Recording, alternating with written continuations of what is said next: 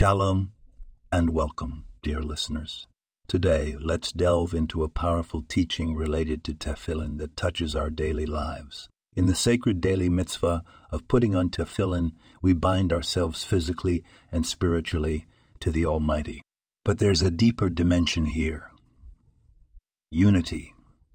The Talmud in Menashot 35 discusses the position of the Tefillin shel yad, the hand tefillin, being on the arm opposite the heart, and the Tefillin shel rosh, the head tefillin resting above the brain.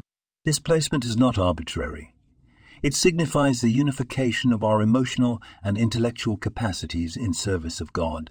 When we wrap the tefillin around our arm and place it upon our head, we are symbolically dedicating our thoughts and feelings, our intellect and passion to our Creator. This act serves as a daily reminder to align our actions, emotions, and thoughts with our deepest values and spiritual aspirations. So next time we lay tefillin, let's take a moment to reflect on this unity, striving to harmonize our inner world with our outward actions, creating a life of integrity and purpose. This podcast was produced and sponsored by Daniel Aronoff.